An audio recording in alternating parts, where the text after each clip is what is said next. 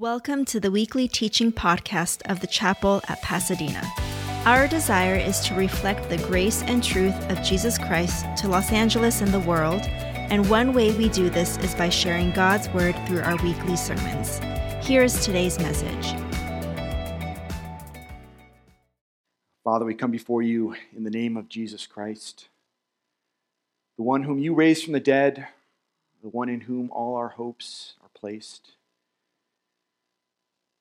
the King of this world, the King of the world to come. Lord, we have gathered in his name to worship you. We have gathered as one body. And now, Lord, would you address us? Would you speak to us? Would you give us listening ears, open hearts? Would you send your Spirit to make your word alive to every heart here? That they would be open to being challenged, being changed. God, I do not want to leave this place untransformed by encountering your word. Lord, unless you speak, this is just a fancy speech. Unless you are at work, all of this is in vain. So we request in the name of Jesus, be present with us today. Speak to us. We pray for our brothers and sisters all over the world. Wherever the gospel is being preached, would you go forth with power? That the name of Jesus may be exalted in this world.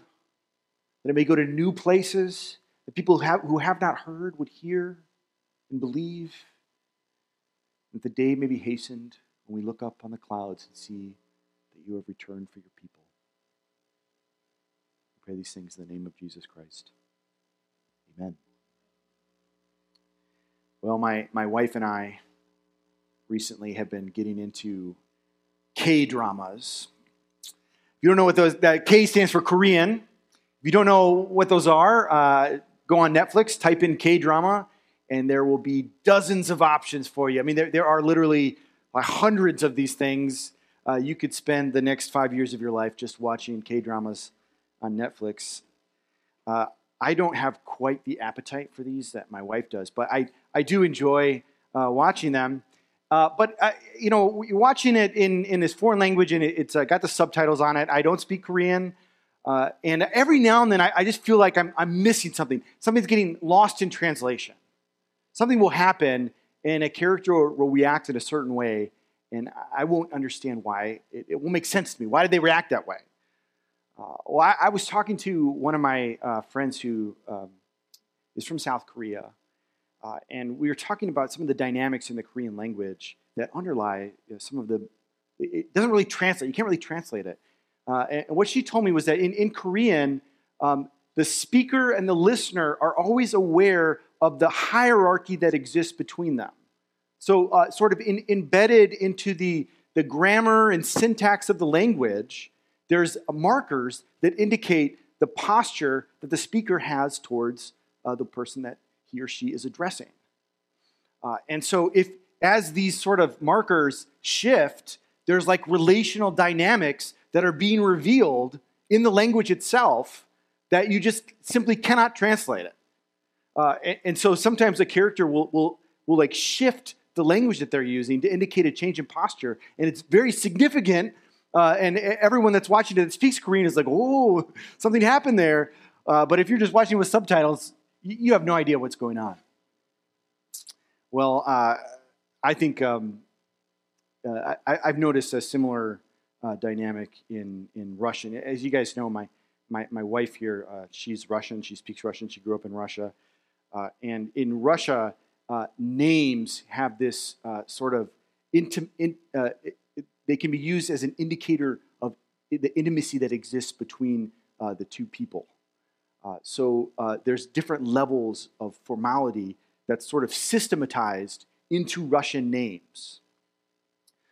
So, for example, when you just meet somebody, if there's a formal sort of hierarchical relationship between you, you would address them by their full first name and then their middle name. So, for example, my wife. Her name is Tatiana. That's her full first name. Tatiana Vladimirovna. That's what I would, if it was a formal relationship between us. I didn't know her. That's how I would address her. But then there's a sort of name of acquaintance. So when you know somebody, then you shorten the name down in a characteristic way. So Tatiana becomes Tanya. So usually in just in informal relationships, if you introduce yourself to somebody on the level of acquaintance or friendship, that's the name you would use, Tanya. And if I say to her Tatiana, it's like distancing. Even though I think that name Tatiana is very beautiful. But for her, it means something different if I use that name Tatiana. And then there's another level of intimacy in the names. If you are on the level of a family relationship or relationship between a husband and wife, then you can use these different forms of the name that signal that sort of intimacy. So you can call her Tanusha. Now, no one else here can call her that, all right? It's my name for her. I'm just kidding. If you're very, very close friends, you might use that sort of name. So now you know how to read these. If you ever read like Dostoevsky or Tolstoy, you're probably confused by all the different names that are for these characters that exist there. Well, that helps you understand it a little bit. It's these levels of formality and informality. Well, why am I talking about this? Well, if you notice, names are important in this. Important in the text that we read today. Names as a signal. Names as a revelation. God is making his name known to his people.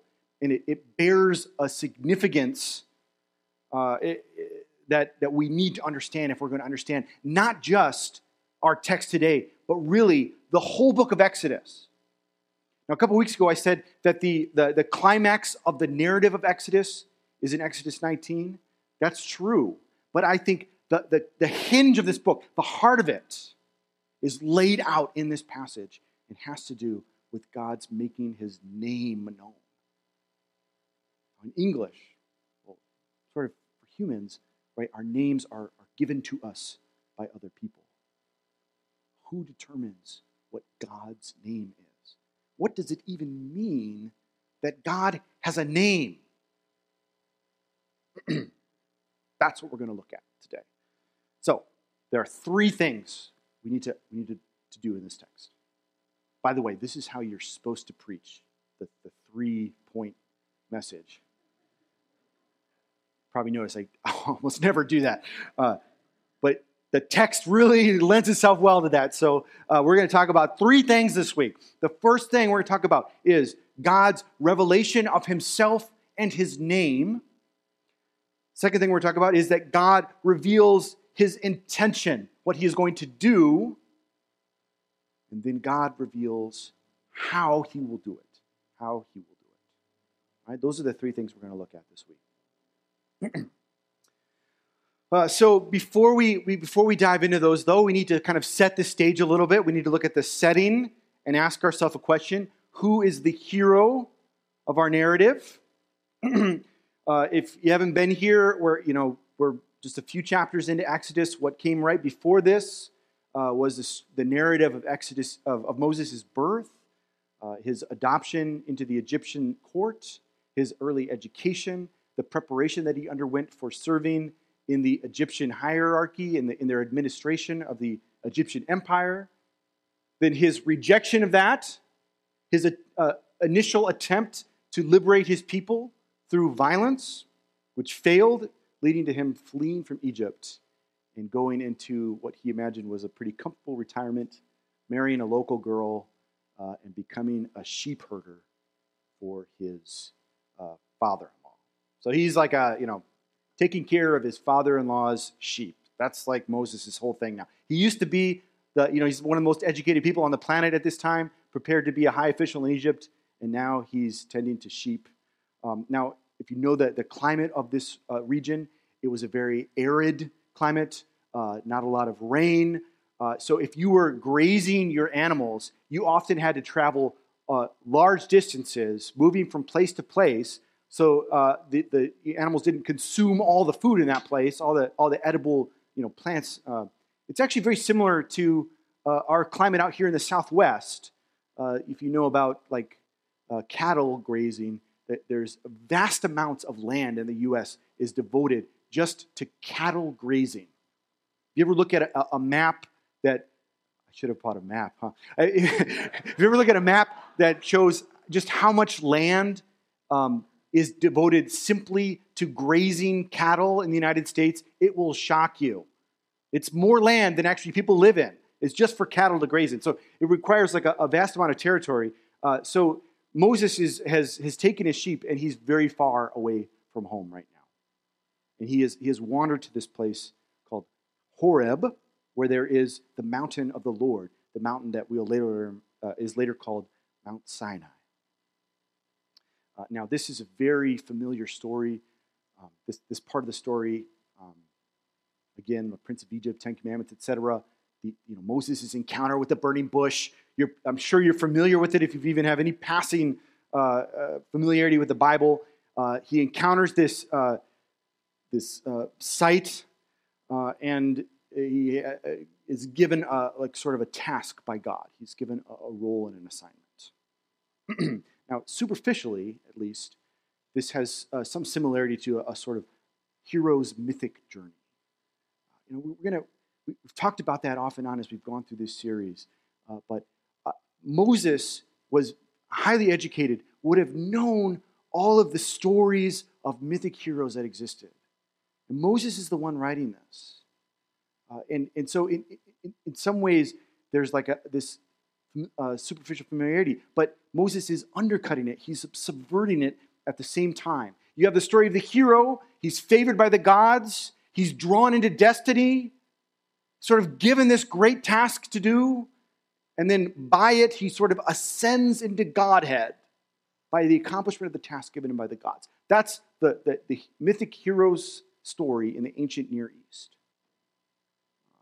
Some superficial familiarity to that. But if you actually read the story, as we did, if you paid attention to it while you were sitting here, you'll notice Moses is kind of the worst in this story. Moses is annoying in this story. Moses, you almost feel like a secondhand embarrassment for Moses as you read this story. I mean, he is pathetic in it.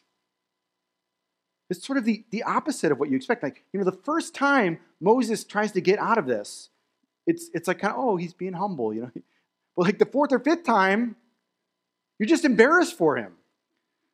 Historians will talk about something called when they're trying to judge whether a story from the past is accurate, whether it actually happened or not. One of the tests they use is something called the criterion of embarrassment. And what that means is that if you were making up a story about yourself or about someone that you revered, you would be very unlikely to make up, to invent embarrassing things for that. If you were creating a story out of nothing, you would be unlikely to write stuff that embarrasses you. It's one of the sort of tests for whether something is reliable, whether a story is reliable or not. Moses is not the hero of the story. Despite what you see in the way this story is portrayed often, God is the hero of what happens. All right, so let's talk about the three things. First of all, there is God's revelation of himself and his name. Now, there are three ways that God can reveal himself. Okay, we believe, Scripture teaches us, that God is so infinitely above us, so infinitely removed from us, that we who are his creatures could never know anything about him. We cannot escape the world to go and find God and discover him on our own. The only way we can know God, because of the infinite remove that he lives and exists in, is for him to come to us and make himself known to us. There are three ways that God can do that. First of all, God can do that by coming and speaking, describing himself, telling us things about himself. Another way is that God can use visual images to represent himself in some way. He can appear utilizing a visual, sort of visual metaphor. And then the third way, and this is very significant in ancient cultures, is that God can give himself a name. That name is a mark of self-identity. It's a self-disclosure.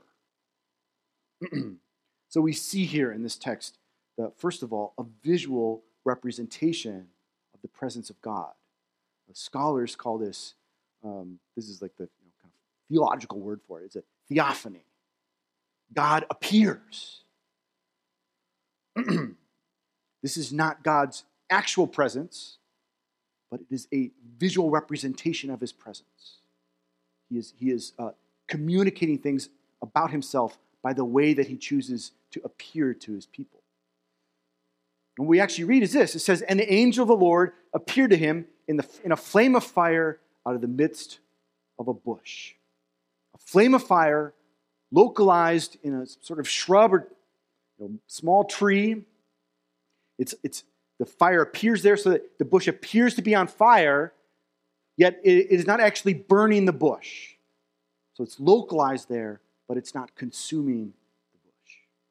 Now, this is a very common way.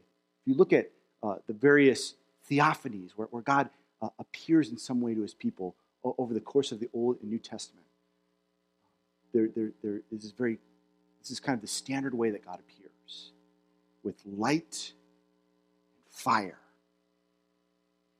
Think of Paul on the road to Damascus. A bright light appears, so bright that everyone is blinded. Think of the destruction of Sodom and Gomorrah. When God shows up in judgment, fire rains down. Think of Acts 2. When the Spirit descends on the early church, it descends as tongues of fire. Light can both dazzle and blind, but it also dispels darkness, guides us, and comforts us. Light entering in the world, that's how it's, when Jesus enters the world, it said that light has come into the world. Fire can consume. Fire is an agent of judgment, but it is also an agent of purification. So God is communicating what his presence is like. Light and fire. Dangerous, yet good. And what about angel of the Lord? I don't want you to be confused by this phrase here. Angel in Hebrew is a sort of generic word for messenger. So it literally just means messenger. So an angel can be referring to a distinct class of spiritual beings that God uses as servants, both in the Old and New Testament. But angel can also mean simply just a messenger of the Lord. And this specific phrase, angel of the Lord, when you see it, it's almost always identical with God himself. So when the angel of the Lord speaks, he speaks as God speaking. So he doesn't say the Lord said this, he says, I say this. So the angel of the Lord is speaking, but it is God who is speaking.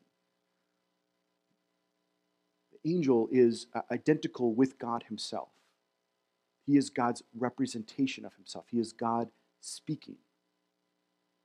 A lot of theologians, very common to associate the angel of the Lord with a pre-incarnate Jesus Christ.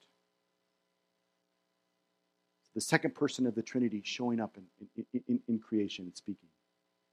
All right, so that's the visual element of this, the theophany. But God reveals himself by using a name. And we have to talk about the names of Scripture because it's something that is difficult to understand if you're just reading a translated version of the Old Testament because of translation decisions that have been made. I don't really understand how exactly we ended up in this place, but nonetheless, our translations obscure the different names that are used for God, in particular in the Pentateuch, the first 5 books of the Bible.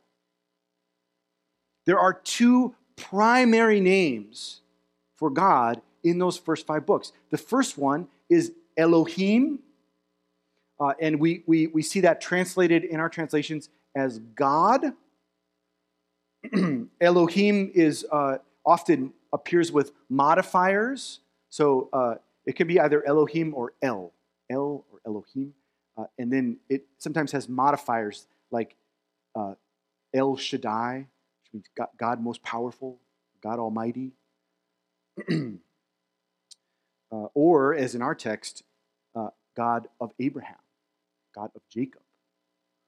The other term is Yahweh, which in our translations is often, it usually appears as Lord, all capitalized. Now, I don't know why they decided to do it that way, because there's another word, Adonai, which often modifies Elohim. Adonai Elohim. And Adonai just is a generic term for like a master or a Lord. And so you see Lord God, but it's not all capitalized. That's Adonai Elohim. If you see Lord all capitalized, it's Yahweh. These are different names used for different purposes. It's important to underline that. And I think one of the reasons we do that is that in the 19th century, there was this theory that emerged around these two names. So scholars kind of noted that there are sections of the Pentateuch where Elohim is more used and sections of it where Yahweh is more used. And what that led to was this theory that the Pentateuch is actually two different books about two different gods. There's this God El, and there's a God Yahweh. And the Hebrews kind of, whenever they were putting the Bible together, whenever they were putting the Pentateuch together, they sort of took these two books and like kind of put them all together. So therefore, the sections where Elohim appears are from the Elohim text, and the part where Yahweh appears is from the Yahweh text. By the way, Yahweh, nobody really knows how to pronounce Yahweh. An alternative pronunciation of it is Jehovah. You're familiar probably with that word Jehovah. So it's the same thing, Yahweh, Jehovah. So there were all these intricate theories about how these two texts were put together. And you can, honestly, all through the 20th century, up until the 1970s, this was treated as absolute historical fact. That the Old Testament the Pentateuch does not have a single author, but that it's a collection of all these different texts that were kind of cobbled together to form a narrative. I want to tell you that because it's a very common theory. You can go and watch like a documentary from the 60s on the Bible, and the guys that are talking, they'll talk like it's absolutely 100% proven true. Like they've gone back and seen them doing this, putting these texts together. The way they talk about it with such certainty, it's stunning. And if you had gone into like some sort of academic environment in the 1960s and you said, I think the Pentateuch was written by Moses, by one author, everyone would just laughed you out of the building. Now, what happened in the 1970s? People pointed out that no one has ever been able to kind of figure out how these divisions make. You've got texts like the one today where Elohim and Jehovah, or Elohim and Yahweh, appear in very close proximity to each other. Like, did they take one sentence from this text and then the next sentence was from Yahweh and then next from... It doesn't make any sense. The theory completely collapsed. It's no longer treated as proof. In fact, most people would say that it's been disproven. I just want to tell you that because you'll read all the time these scholarly theories about the Bible that are meant to that have the effect of undermining our trust in the Scriptures. And they will be talked about and treated with this absolute certainty. The scholars will talk about them like, we have definitively proven something that completely undermines your faith. Okay? We'll wait 20 years and they'll be saying the exact opposite. All right? That there is an integrity. Scholars now agree that this book has, the first 5 books of the Bible were written by a single author or group of authors. That's kind of how they would phrase it.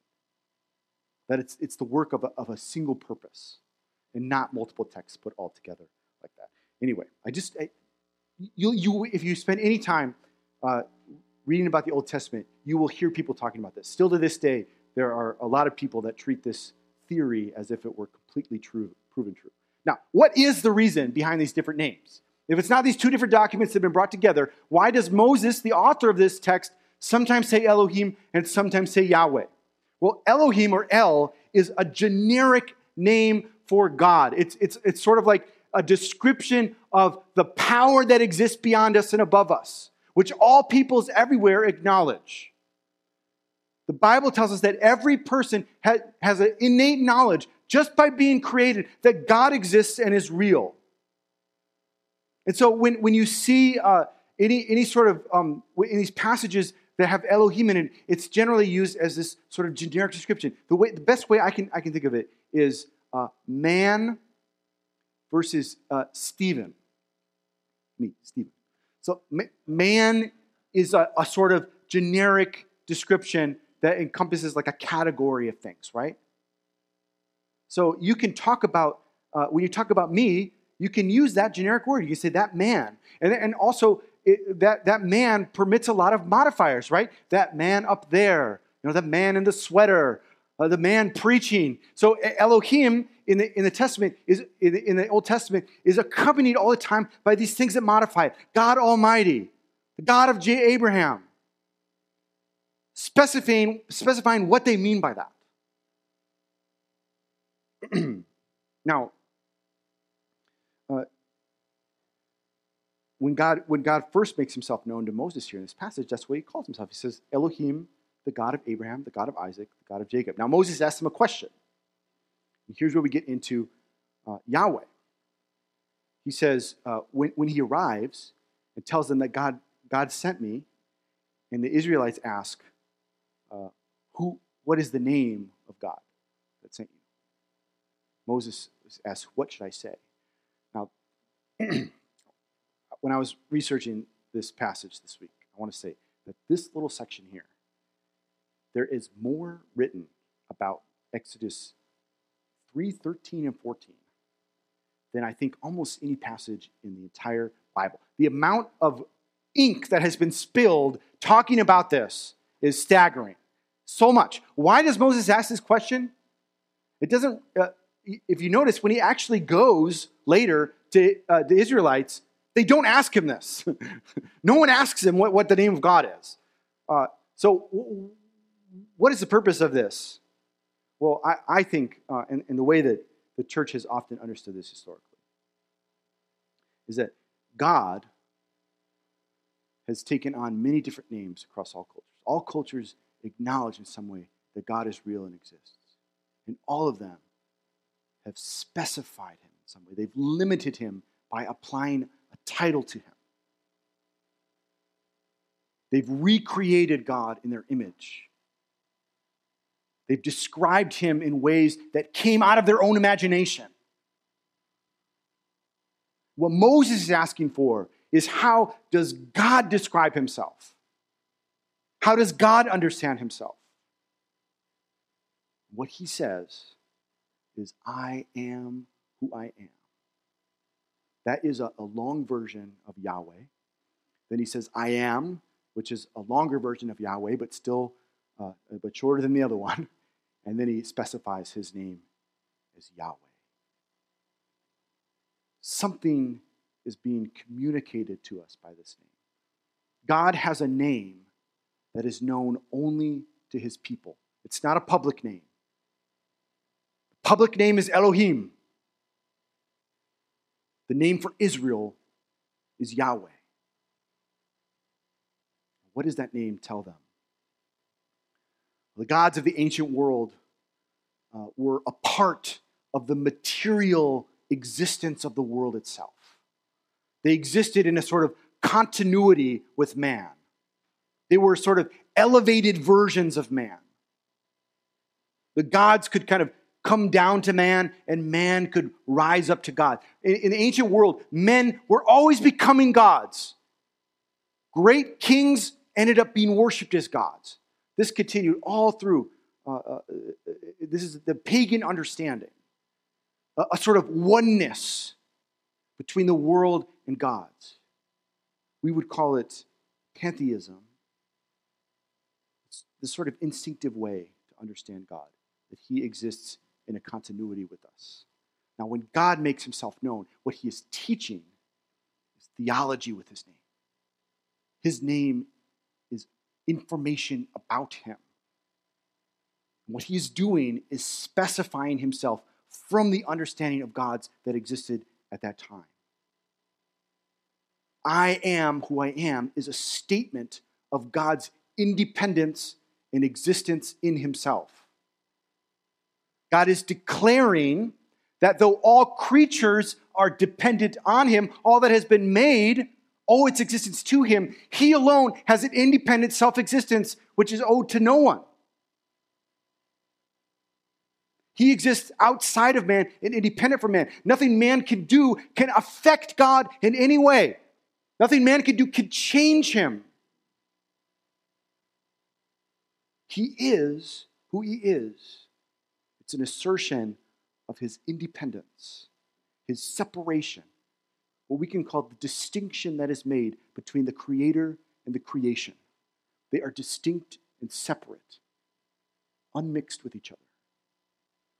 This is a conception of God that is wholly new, never occurred in the history of the world to this moment. The world is created by God.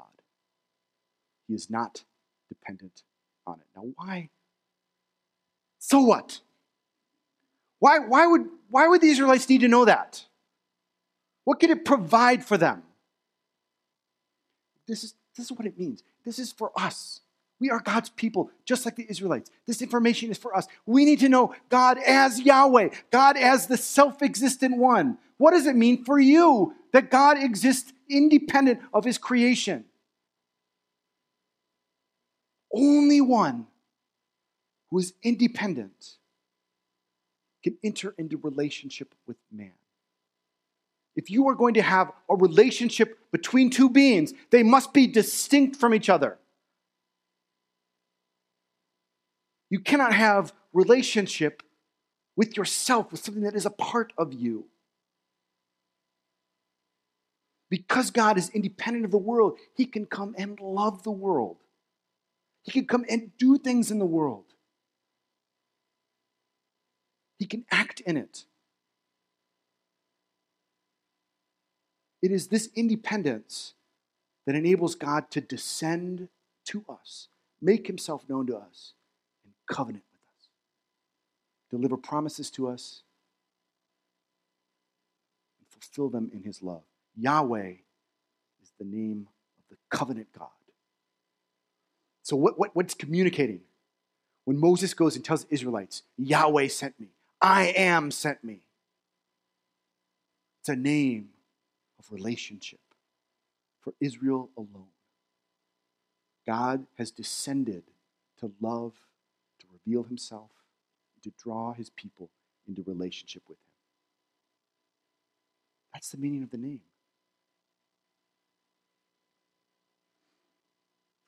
Well, don't worry. I know I'm only my first point in. The next two are brief. Again, I'm violating all the rules of preaching here. So our thesis, God's name is revealed to those that he intends to take into relationship with himself.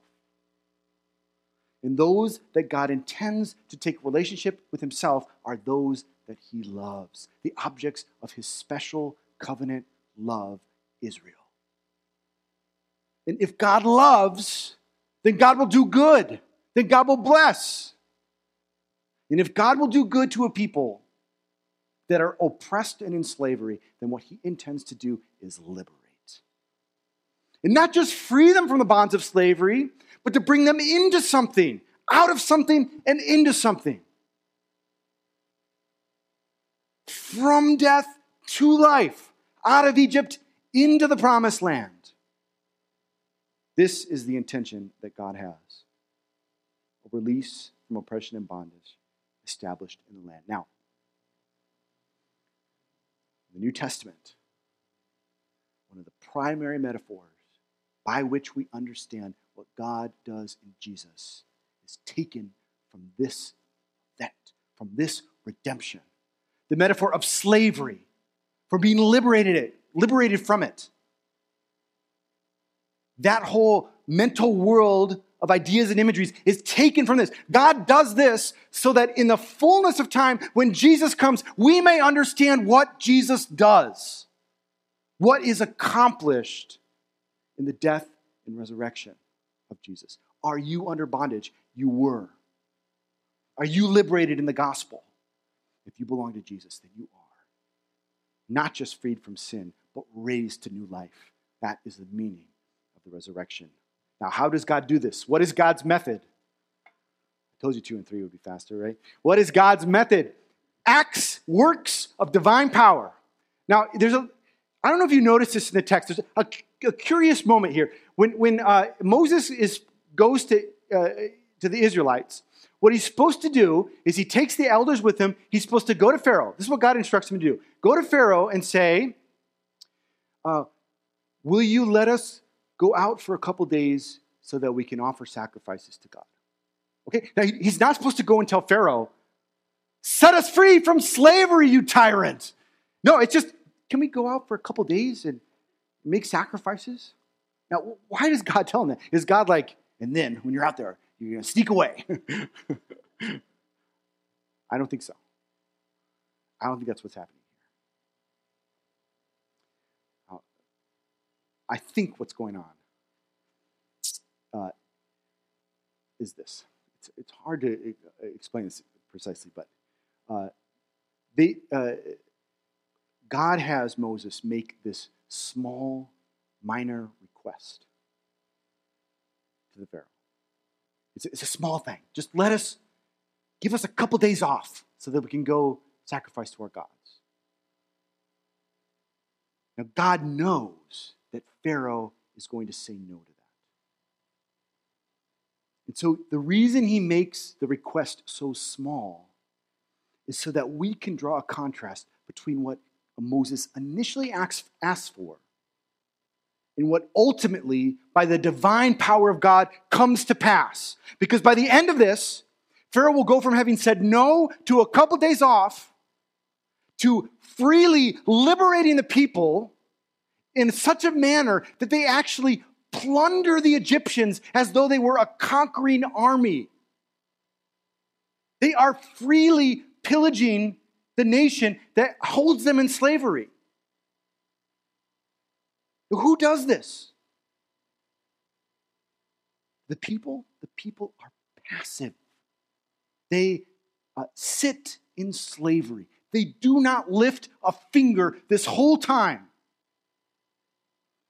What redeems them is God's acts of power. God's name made known to them draws them into relationship. God's intention as a result of that relationship is liberation, blessing. The method by which he does that is acts of unmistakable power. That's our text. Can you see how it works into the gospel and into our lives? Can we see how this is used? We are the ones in bondage and slavery. We are the one whom God comes to passively. We are passive. When you were dead in transgressions and sins, Paul says in Ephesians, God made you alive. The work of divine power in Jesus Christ, brought by the Spirit into your life. This is the gospel. Liberation from all that enslaves you, brought into new life.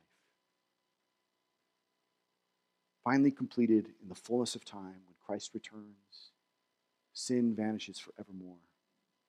We are with him forever. Amen? Let's pray.